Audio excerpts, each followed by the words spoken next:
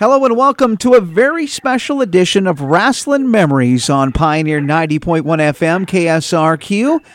We are going to be covering, we're going back to our series. We've been doing this off and on through the last last year and a half. We've been doing some conversations about the state of Minnesota and the pro wrestling scene through the years. And for off and on for the last couple of months, I've been able to connect with Thunderblood Charly Norris. And Charly is back with us today. And we were also bringing with, along with Charly, a very special guest from Charly's pro wrestling past. They're going to share some memories. And he's a gentleman that has been on our program before. And he's a local guy up here in the Rasslin Memories listening area, originally from Sharkey, Minnesota. He's going to be here. He was here a year or two ago, and we're so glad to have both of these guys back and with us.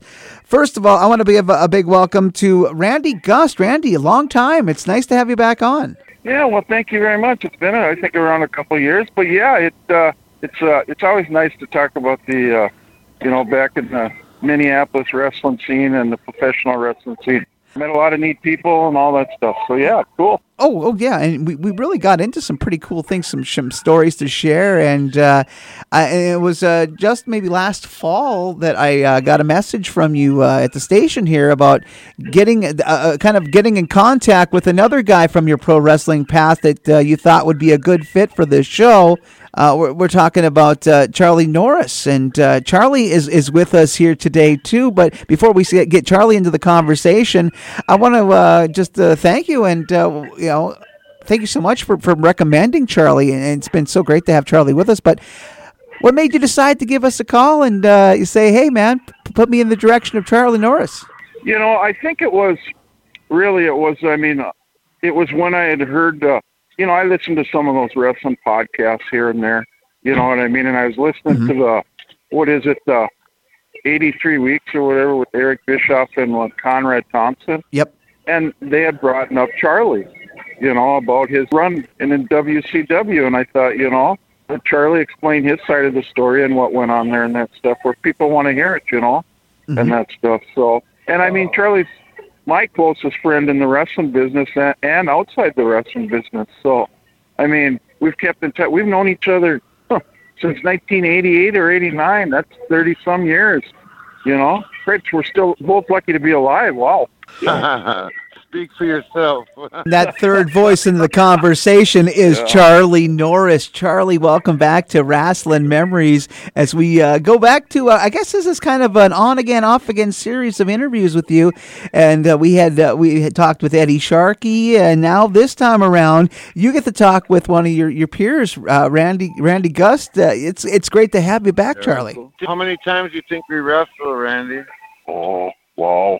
I'm going to say 50, maybe. Yeah, it was a lot, at least. That's at least, Wow. We were good together. We'd go 45 minutes because if Randy didn't like you or anything, you're just going to get suplexed and the match is over. I remember one time Randy wrestled this one guy. He shouldn't even have been in the building buying a ticket. Randy had to wrestle him one time, and the match lasted, how many seconds, Rand? Well, it was very short, but if I remember right, his name was King Tut. He went by King Tut. He wore tennis shoes in the ring with some yellow banana outfit, and he had. He really had no concept of what. Yes, he did. Right. Well, the problem is, this business is, it's a work, and some people believe in it, and unfortunately, when you're in the business and you believe it, then there's something wrong. You know what I mean? So it was. Yeah, and it was a learning experience, that's for sure. Oh, man, he suplexed him right out of his shoes. Randy's too humble to talk about it, but he had to do it. That guy would have possibly hurt Randy or hurt himself, Well, I might have gave a belly-to-belly that one, but I got my butt kicked a few times, too. So, just part of the deal. I'll tell you, my biggest one. The Road Warriors in Wichita, Kansas. Oh, yeah. They beat the living hell out of me, and that was being nice. Set this up here, this match. How did you end up in the ring with these guys? There was a show. Randy. It was a WWF, guys. but this one was a dark match where they wanted the. I don't know if it was one of their first matches in WWE, but my partner was Pistol Pez Wadley, and they knocked him out, and then they just gave me I just went for the ride. I mean, it was... Yeah. And then that's why I tell them. Well, then the fun began as you started taking flying shoulders, flying clotheslines, shoulder blocks, power slams, whatever they wanted. That's what it was. Working with Pez Watley, though, at this in an enhancement dark match. Now, there's another guy that he's not with us anymore, but he's another guy that had with him also an amateur background. Yes, he did. I believe he was. Where was he from? Kansas City or down south somewhere? I believe. Yeah, like Alabama, maybe. Yeah. Tennessee. Pez Watley, Charlie. Oh yeah, he's down there, and he was one of the trainers at the wrestling school in Georgia. He was a good trainer. Yeah, but, yeah. Well, he didn't last very long with the Rollers. None of us did. So is that where you had to have knee surgery? Yeah, it was because I took that. What's that thing they do up on top of the shoulders and they just... The doomsday device. I landed on my... Well, it was doomsday for Randy, that's for sure. Holy crap. And then Animal told you he'd pay for the surgery. Yes. I mean, they were very gracious afterwards, but Animal said if there's any medical bills, I'll pay for them. And, I mean, that was very nice for him. I didn't take him up on it, but, I mean, that was still nice of him. But, yeah. They don't care who you are. Man. I think you're too big to take that. Pez should have took it. Well, he was knocked out after 10 seconds, so I was just the one getting the ride. So, man, that's crazy. Them guys are the nicest guys in the world, man. I'm glad I never. Well, I would have worked with them. Hell yeah. I worked with Hawk that one time. Remember Charlie Hawk when Hawk had his new tag team partner, the Japanese guy, and I worked in a match against them too. And that was almost just as bad. You know what I mean? That was big Japanese covers because that was their first match as a tag team in Japan, the Hellraiser. Or was it the Hellraisers? It was the Hellraisers. Yep. And you worked with Hawk again there, and they had to get over strong that night too, man. You know, Hawk. Well, all the Japanese were there. He was gracious towards you after, Hawk, they were always good guys. I mean. It was just, I mean, you were going to take an ass whooping. Even if you tried to take something, it wasn't going to work. So, I mean, it's just part of the business. I understood that, but still, in all my time, whenever I was working at the prison and that, and actually right now, Glenn, I'm retired. I just retired from the state corrections about a year ago. So, oh wow. But I used to tell the inmates, I'd say, you know what, there ain't nothing you can do to me compared to what the Road Warriors did. And they just laugh most of the time, So yeah. And I said, I'm not that Nobody tough, will ever. That one's pretty much hard to top as far as how you felt leaving the ring that night. Did anybody come close to that as far as working being a little bit more difficult, maybe feeling a little bit rougher after you left the ring? Was there any other guys that worked a little bit more stiff? The biggest guy I ever worked against was Coquina Maximus. I mean, when he was in the AWA. I worked on a road show with him. Yeah.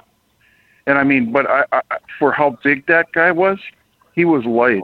I mean, the way he moved was phenomenal.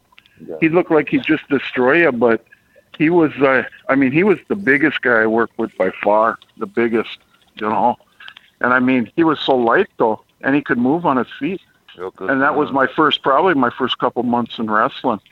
So I learned a little bit there too, Mm-hmm. It was really easy, but he was just so big. I remember he walked into the locker room, him and Adnan the Sheik, and I mean, he liked to eat. No disrespect because I like to eat too, but sure. I mean, he had and I ain't kidding, probably like a couple buckets of chicken, and he was just munching down on Kentucky Fried Chicken. And I mean, it was like there was nothing against him, but I mean, it was. I just couldn't believe how big this gentleman was. This man was. He was big. And he was just so agile, too. Yes, he was. You ended up in as a part of an AWA. Was that part of these TV tapings? Now, how did you end up getting hooked up with that again? This is the thing. When I started, AWA was at the very, very, very end of their reign. You know what I mean? They were about almost done. They couldn't find a lot of talent to work for them. Like the Rochester tapings. Right. Well, this wasn't a Rochester tape, and this was a house show, a road show, and they needed people whoever they had booked for the show on that one. Somehow they canceled. So Greg called me because I had talked to him a couple times, asked about working for him. And he called me and said, can you be in, I think it was in Westfield, Wisconsin in 4 hours. And I was so excited. I said, yep. And I got there, and this is who they had booked me with, you know. And I mean, it was I'd like to say a learning experience, but I just followed, and whatever he did, I just basically sold, you know. But no, I started actually working for AWA quite a bit at the end of their reign for their road shows, because a lot of talent wouldn't work for them for some reason, and anytime they called me, I'd work on short notice. So if they would have stayed around a little longer, maybe I could have got a little push. I don't know. Mm-hmm. But yeah, that's how I was just, I worked for them probably 20 times. Then they closed down. It was right when I started wrestling, they were closing down. In like the mid 90s, you also got to work. They did some casino spot shows at Treasure Island. What do you remember about that as far as the setup goes? Was anybody expecting anything beyond what those shows were? I mean, as far as guys in the locker room, was it just a quick little payoff? It wasn't like it was going to get back to running again. Was there any sort of optimism there, or was it just it was another paid show? I remember the most when I worked against, it was when Doink the Clown was just gotten out of WW. Who was it? It wasn't the Matt Bourne. It was the other. What was his name? Stan Lane. Is that it? Steve Kern. Or who was it? I think it was Steve Kern. Yes, you're right, Steve Kern. It was Steve Kern. And I remember that because me and him did about it. My gimmick was the judge. I was a heel, and I worked against him. And he was Doink the Clown. That's right, Steve Kern. And we went about probably close to a half-hour match. And he'd do his clown stuff, but I wasn't prepared for, though, and I couldn't. The funniest thing, you know, at the end, he went over, but he had tied my wrestling boots together. And tied them together, and I couldn't get them untied. So I had to walk back to the locker room trying to just go very slowly, or I couldn't. I remember that. He tied my boots together on part of his deal when we were working in the ring, you know. And that, but no, there was a pretty good crowd at those shows and that. I worked with Doink the Clown out in California. It was Dusty Wolf, and he's the one that used to always play cards with Andre. WWF used him all the time, you know, enhancement guy. Good worker. But he had this big squirt bottle, man. He'd come out, you know, and trying to squirt me and everything, and I got it away from him, and I was squirting him, and I was squirting the crowd. It was really hot. Squirting the crowd all over the place, man. Really good, easy match. Easy, you know. And then Freddie Fender was playing there that day, and I knew his guitar player. So they come see me, and he said he wants to see you. So I went over there, and Jimmy Snuka said, "Hey, brother, do you know Freddie Fender?" And I'm like, "Yeah." I said, "You want to go?" So yeah, he went along. Tito went with me, and we went seeing Freddie Fender concert sitting on the side of the stage. Mm-hmm. Charlie, remember when we went to a David Allen Go concert and got on his tour bus and everything else because you knew him? Yeah, well, I was just dropping Dusty Rhodes' name at the time, and I gave David a big turquoise ring because I love David Allen Cole's music. And, yeah, man, Randy was in the audience. He said, "We know Dusty Rhodes. We know." And that's when I just was going to WCW like a few days later. And he knew Dusty, so I dropped his name. So I got to see David again, man, a bunch of times, man, all over the South. Yeah. You know, it's fun, a lot of fun. Anyways, let's see. What should we talk about here, man? How about that time we won 45 minutes down in Des Moines? Remember, that was a good match. Yeah, 45 minutes. Nobody could go that long. Yeah, we had the crowd the whole time too, or else we would have ended it way earlier. You know, remember that time we were wrestling at the Indian Center, and I hit you in the back of the head so hard you flew out of the ring and did a black backflip on the floor. What? Holy man! I told you, Charlie, this ain't real. Damn it, this is a work. He hit me so hard in there. I went flying. I still didn't know what. I was seeing stars. Oh man! You know, that's right. Man.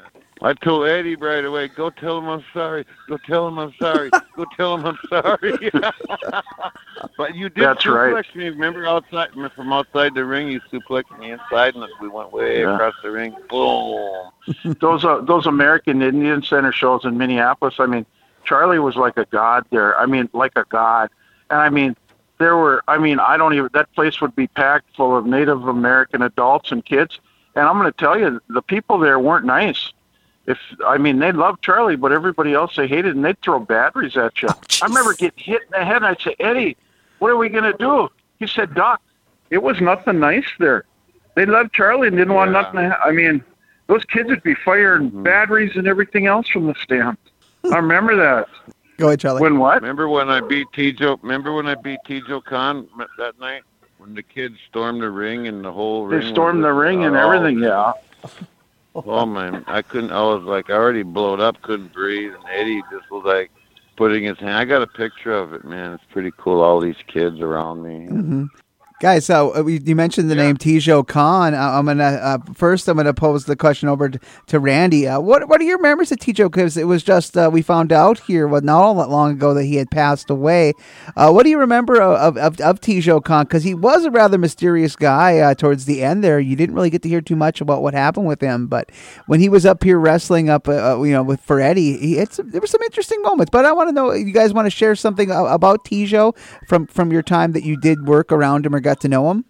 You know what? I knew Tijo a little bit, not real well, but I'll tell you, Tijo Khan was a very humble man, very quiet, but very respectful. I remember he just kind of had that smile on his face when he come in the locker room, shake everybody's hand, and just kind of sit down. And then, he was very, very easy to talk to and very, very nice.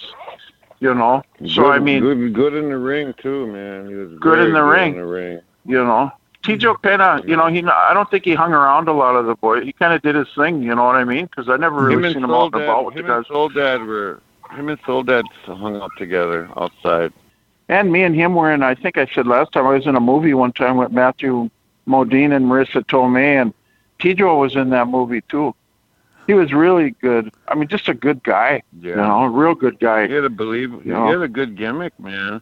Well, I heard a lot of stories about him down when he was in Mid-South, and everybody loved him down there too. But I don't know if the pay was that great down there. Savannah Jack was down there, another one of Eddie Guy's. He was a big star, but Tijo didn't last long. But all the boys knew him. They always asked me about him down there. He was a great guy. I loved him. I worked with him probably about 12 times, 15 times or something. Now, a name, as I'm looking through some of your highlights, guys, through the years, and I noticed that you talked about the shows at the Indian Center, but also you were, Charlie, of course, along with Randy, had worked some shows up in the Red Lake area and with another guy who really became an important part of Charlie's life. I want to talk about, or have you guys, I'm going to ask, when I say the name Sam Houston, I want to first hear from Randy about how we met up with Sam. And, of course, Charlie, I know you've got more than a few stories about the time you guys all worked on a show together. Well, that's Charlie's main man there. Him and Charlie, were brothers, really. My first time meeting Sam was actually through Charlie. Charlie had a show at the Red Lake Indian Reservation. I actually worked against Sam in the ring. That was, working with Sam in the ring. He was so polished and so good. He knew what he was doing. It was easy to work with Sam Houston in the ring. But that's the first time I met Sam. It was through Charlie, when Charlie brought him up here to work a show at the reservation. And there's nothing. Sam Houston's as good a guy as there is. Mm-hmm. Very kind, very humble, So, and he'd been around. So I just basically did whatever he said in the ring. That's when I first started, almost first few years. So, there's nothing there was nothing that I was going to do that Sam hadn't already seen a million times. So it was a real pleasure to work with him, and a real good guy. Yeah, you guys had a really good match to start off the show, because I was going to put that show card later on, but I said, man, looked at Danucci and all those guys. I said, we're putting these guys on first, man, and get the crowd rocking, So that was a great match to start off, Sam puts you over, too, when he's in the ring. He sells. Yeah, he understands the business, how it works, you know what I mean? It's, he takes it serious. It's give and take, it's give and take and that stuff. Yeah, he was really popular up there up north. I believe he still works in the ring a little bit, don't he? Yeah, he's trying, but I remember one time when you pinned me and won the PWA championship in St. Paul, and people were gonna kill you. Yeah, that's saying it nicely. Were they natives or what? Oh, they were everybody. Charlie, you had a big, strong base around there, in Minnesota, a real strong base. So anytime you went in the ring, especially with Charlie, especially in Minneapolis in the native community where the Indian Center was, it could be very dangerous. For real. You had so many people there. It was jam-packed, and they loved Charlie, and they just, I guess, really, they like violence, and yeah, and violence it was. Yeah. Throwing AAA or AA or 9-volt batteries at you. You had security there, but they could only do so much. I don't know who. I don't know who. I don't know nothing. I remember in Red Lake one time you wrestled up there, and from the first start of the match, the crowd hollered Charlie, Charlie, Charlie. So all you guys in that season. A few of them guys got mad, and I'm like, "What do you want me to go? To go tell them to shut up?" But yeah, Red Lake, man, I'm still up there. I'm like that. I'm still. You talk about batteries getting thrown. It's almost like we had our own little version of how, the fans through the years would treat the opponents of, say, like a Pedro Morales up in New York, or a Bruno Sammartino, you didn't get to go have epic riots, but you had that type of fandom. Not quite the Puerto Rico stuff, though. That's a whole different animal altogether. Yeah. Well, you know what, guys? I don't mean to interrupt, but this is crazy, Charlie. Your entrance music is playing right now at the North Dakota State Wrestling Tournament, Thunder. Can you hear it? AC/DC? I can hear it a little bit. Wow, that's crazy. Yeah. What a coincidence. That was really crazy, man.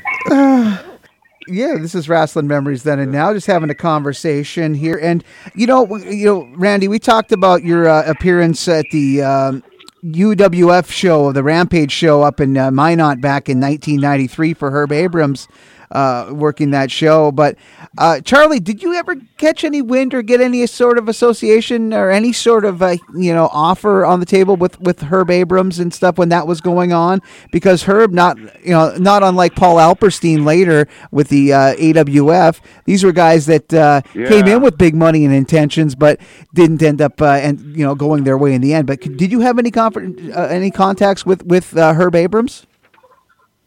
No, I was in WCW at that time.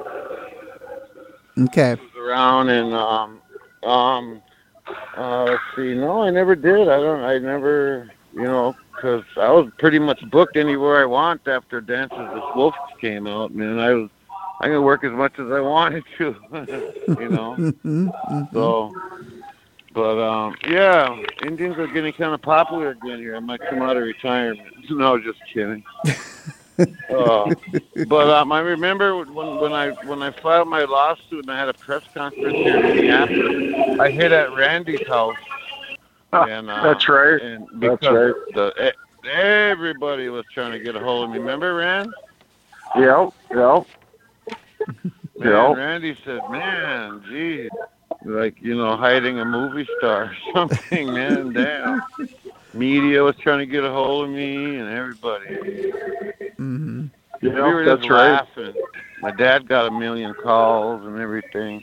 But, I don't want to talk to anybody. I said what I'm going to do, and that's it. But, yeah, that was another time I remember. I was hiding at your house for a couple days.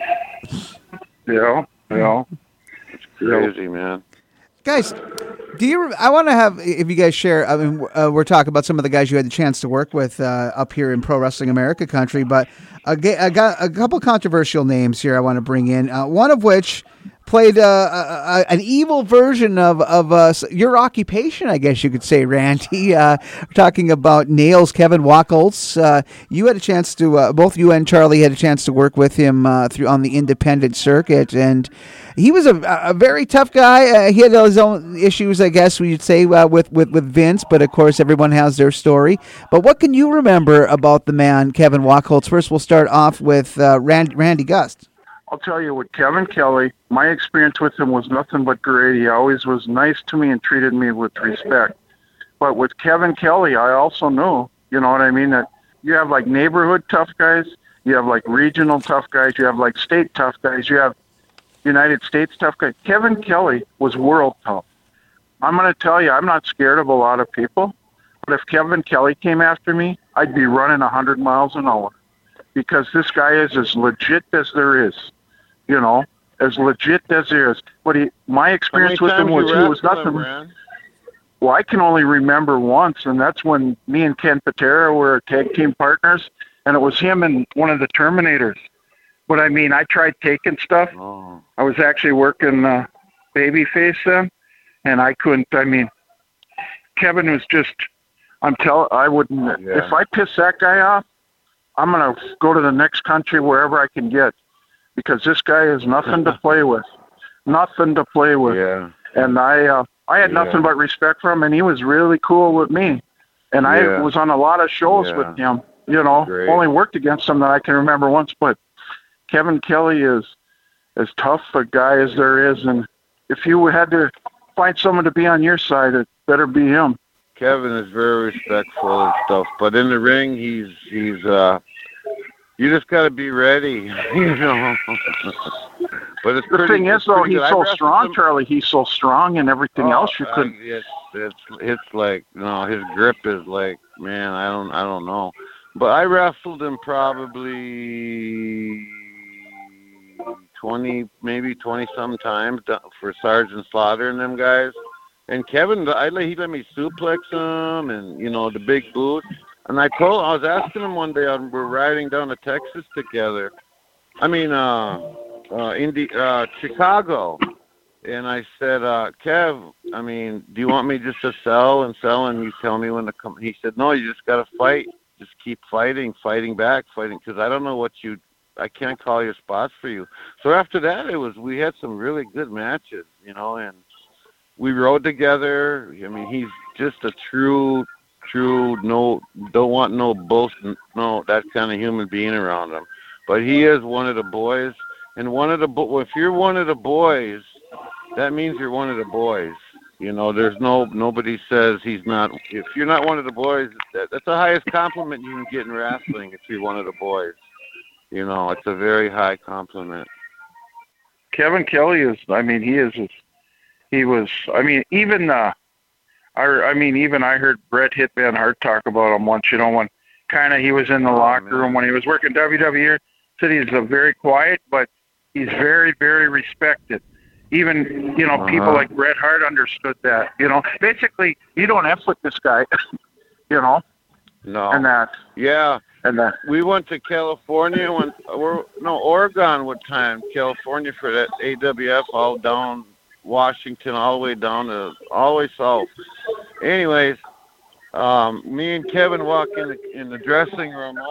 My cowboy boots. I'm 6'6". I'm just as big as Kevin. And me and Kevin walk in, and Honky Tonk Man looks at Kevin. He really didn't realize who I was at the time. He looks at Kevin, and he's sitting there, and he's like, nails. And I had to work with Honky Tonk Man that night, and Honky Tonk Man asked Nails, is the Indian stiff? And Kevin said, yeah. So Honky was really scared to go in the ring, man. And I mean, he wasn't scared, but when we locked up, he knew everything was cool.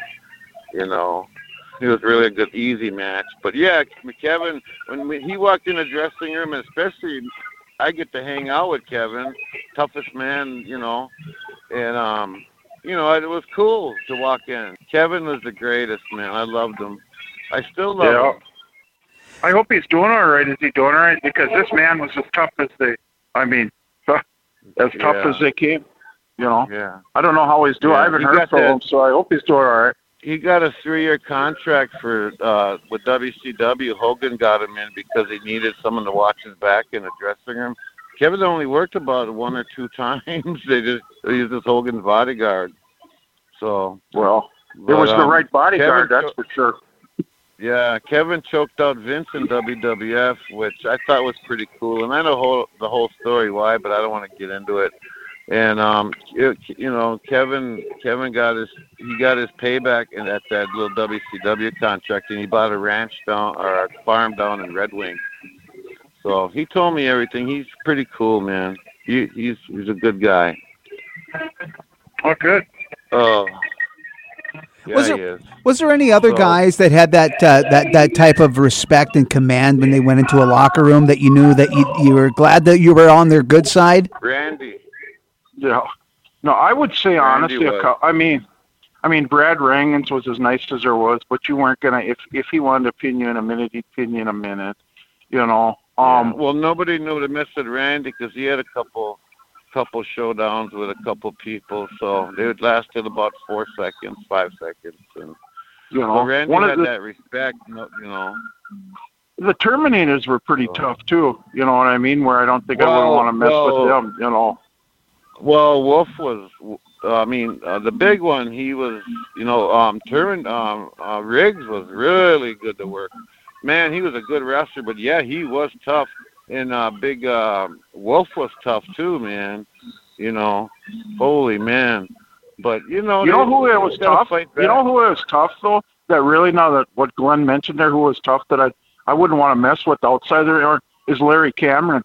Larry Cameron was nothing to play with either. Larry was as good a guy as there was. But if you pissed him off, I remember one time I was on a show. It was Rock and Roll Buck Zumhoff show in a small town in Minnesota. And Larry got shorted money. Larry threw Buck Zumhoff against the lockers. I mean, threw him like 8 feet in the air, and he hit the lockers. If it wasn't for Baron Von Raschke breaking it up, I mean, Larry Cameron was as good a guy as there is too. But if you screwed with him, he'd take care of what he had to do. I said, Larry, I said, I remember that. He threw Buck flying like 8 feet in the air. I said, whoa. Again, and Larry got every dime coming to him too. Yeah, but Larry was a great guy, but he was a tough guy too, Larry, man. You didn't play with. I asked Larry one time who he wouldn't mess with, or all the guys here, and he said Tommy Ferreira. Yeah, Tommy was pretty tough too. He could use his fists, you know what I mean? Tommy had a story for everything, Charlie. You know that. He had a story for everything. He'd just be laughing. He'd be smoking cigarettes in the locker room, and he'd be telling stories about different stuff. But he could, could use his fists. He was good with his fists, you know. But he was always happy most of the time, you know. Good. And I wish I had his, you know. But remember that time? This is the funniest story I've ever heard in my life, Randy. You're on that show when that tornado was coming and Kenny J was running by with his shirt hanging out of his suitcase. Yes, please. That's serious, Kenny G. It was in, you know what, Glenn? It was actually, the show was in Marshall County at the Marshall County Fair in Warren, Minnesota. Oh, my God, really? Yes, it was, anyway, I remember a tornado and they started getting the sirens and Kenny J is serious. I said, there's a tornado, run for your lives. And he jumped in his car and just kept driving. He was dead serious. Run for your lives. Got in his car with the shirt and his ass hanging out and started driving away. He was dead serious. That's right. Run for your life. And he was dead serious. And, you know, that's probably the last time I seen him. Yeah, probably the last time I seen him. You know, with his ass going backwards. You know, and I mean, run for your lives. Got in his car, just said, "Whoa, maybe we should go." What did you? Because I remember. What did everybody else do? Because there was a tornado, man. Well, I think some might have been laughing. Some might have thought it wasn't. But then when Kenny said that, everybody started running, like getting the hell out of there. Who was all with on that? Who was with on that show? I mean, that you remember that were a part of this? Actually, it was. This is when I was working at the prison still. This was about 15 years ago, and it was just a show by chance. Okay. Because I was from Chirac, you know, Glenn, Chirac, close to Warren. So they said, "Do you want it?" Buck called me up. And said, "Do you want to be on the show?" I said, "Yeah, why not?" You know, I think I was just going to manage or something because I wasn't going to get my fat butt into the ring. Mm-hmm. I mean, there was nobody there. I mean, the weather had a play in it, but there was nobody there. But then once that siren went, I remember Kenny, I don't know if he just lost his mind or he run for your lives. And he wasn't joking. He got in his car and drove back to wherever he was from. You know, he ran for his life. So, I mean, but it was a show Buck Zumhoff had with the Marshall County Fair. I'm sure that paid. Did y'all get paid? Yeah, he did. That's the one thing. Buck me, he usually paid me pretty good. And I didn't do nothing. Yeah, the show was canceled, basically, and they paid. But Kenny said, run for your lives, and just ran. Well, in the ring and a big tornado's coming, man, I'd head out of there, Jack. Yeah. I'm going to go from one Ken to another because you guys mentioned him, and I talk about it. You worked some shows with him, worked on some of his shows. Ken Patera. Now, where does Ken Patera fall in that spot in the locker room as far as not only being a veteran, but where does Ken fall as far as what you guys perceive of him when you first met him and got to know him? You know what? For me, I mean, Kenny was a legend. I mean, what was it? Where was there a better heel than in the 70s with his strong man and blonde hair? Like we had said in our last time out your interview, Andre the Giant didn't just let anybody body slam him, and he let Kenny body slam him. Kenny was a legit strong man. Kenny was a legit heel. Kenny kind of had that, and he's always had that sarcastic personality, where he just kind of, and Kenny is very opinionated. And he don't care who you are or what you are. He's going to tell you, But Kenny understood the business very well. He's a very, very smart man. Very smart, Very. I mean, I don't know. For a few years, I think he had the Mid-South Championship or the St. Louis Championship and a couple others at one time. Missouri. Yeah, he was all over, man. He worked for the Funks. He worked for Fritz. He worked Atlanta for Ole. He worked everywhere. The Carolinas. He was in Mid-Atlantic, New York. He was a big star. He don't get the credit he deserves with them sellouts with Bruno, and he was a top heel out there in New York for a long time, and they worked a lot. Pittsburgh, Boston, Philadelphia. Sellouts every night. You can't tell me that he shouldn't be in the WWE Hall of Fame, but I'm sure it's what Kenny says outside of the ring. I'm sure it's how he's very opinionated on stuff, Well, and he's not nice, They don't want to give him. Well, he's nice, but he tells the truth. He tells the brutal. But he says it straight ahead, and he'll use a lot of four-letter words too. I was very close with Kenny for a while. I'd work out at his gym all the time, and we'd go out all the time together, all the time. I mean, Kenny's lived in the same house in Woodbury, Minnesota, eastern suburb of the Twin Cities for probably 40 years. I don't know. No, he lives in Woodbury.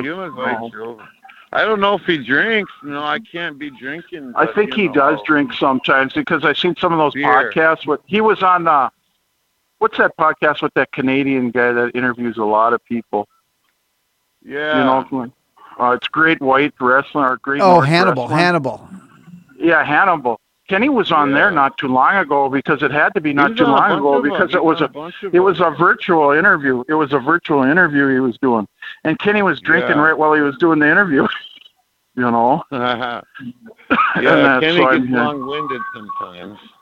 He does, but I mean, Kenny's 77 or 78 years old. Yeah, 78. And that's crazy. I said he's a very smart guy. He's got two degrees from the University of Brigham Young.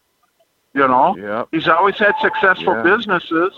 So I mean, it's just that I never seen Kenny get in a physical fight, but he was strong. I mean, he was a world strongman. And he didn't care who you were. He'd tell you what he thought. He did not care who you were. No, he didn't. Yeah, I teamed up with Kenny a bunch of times, and man, it was fun. One time we were working with wrestling Wayne Bloom, the Minnesota Wrecking Crew, the Beverly Brothers, or whatever.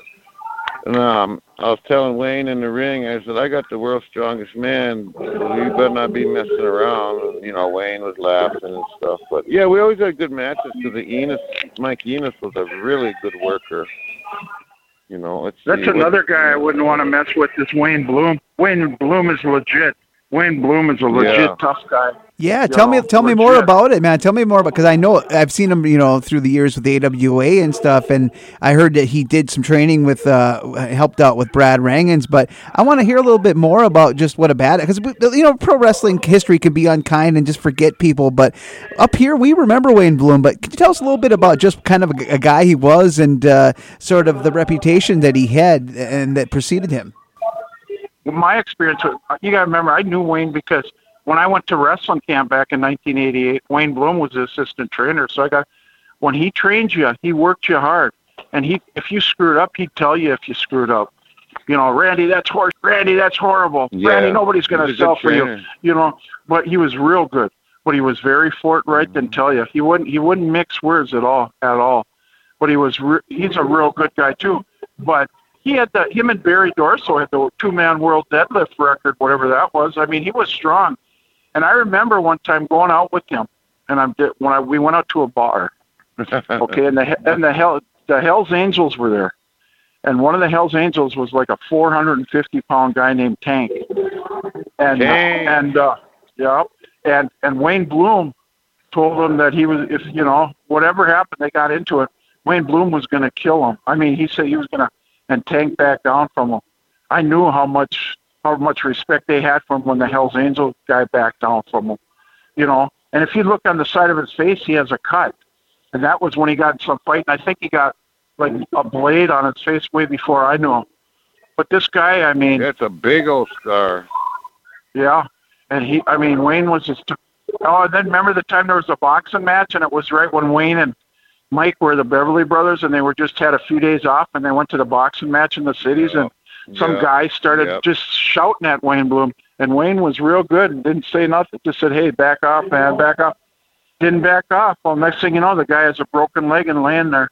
And I got in a fight with 2 guys that night. Jamie was fighting, and JR was fighting, and I was fighting 2 dudes on the ground, man. I was like, what? We threw those guys out already, these 4 punks. But the leader, he had gloves on. He had good-looking big kid, but he wanted to fight Wayne for some reason. And Wayne said, are you sure you really want to fight me?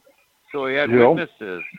And the damn cops got me and had me in handcuffs and stuff. And I was just defending myself. They came after me. I headbutted one of them really hard, and the other one, I just took him down, really easy. But yeah, man, I could have got, whatever. But we threw them out once, and there's a lot of witnesses. So you don't want to see anybody get hurt. But that Wayne Bloom, that guy started it with Wayne. And you know what? Wayne finished it. That's the thing.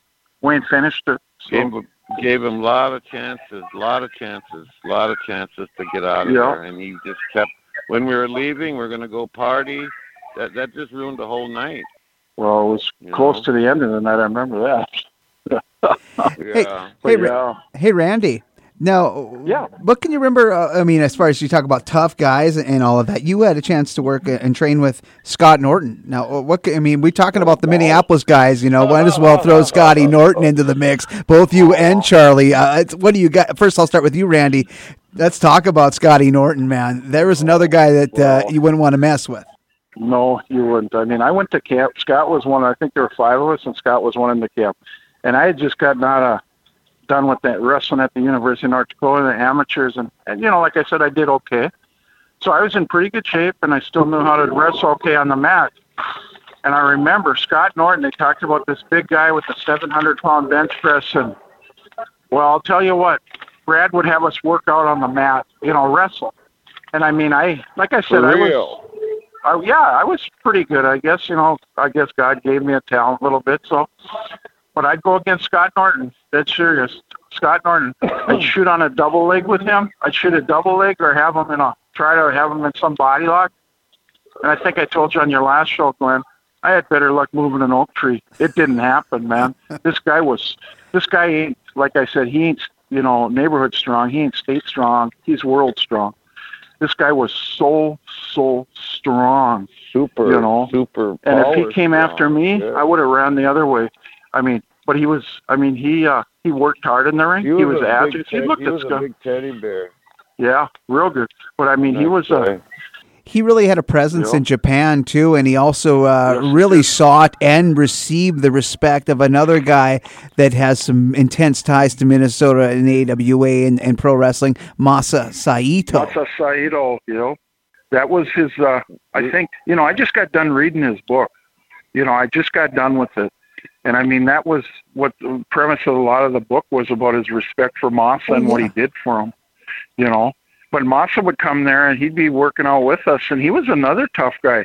I remember we're in the referee's position. I couldn't even break Masa down.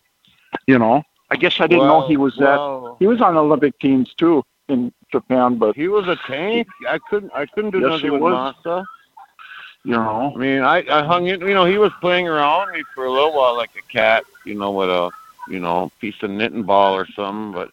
But he let me he let me reverse him and stuff, and then he just starts shooting, and I said, I can't do nothing.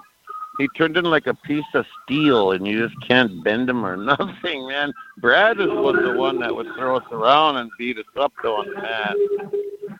Yeah, I mean, Masa I tried to gut wrench him where I'd turn him on his back, and I had better luck gut wrenching a car or so, to tell you the truth. Yeah, I had nothing.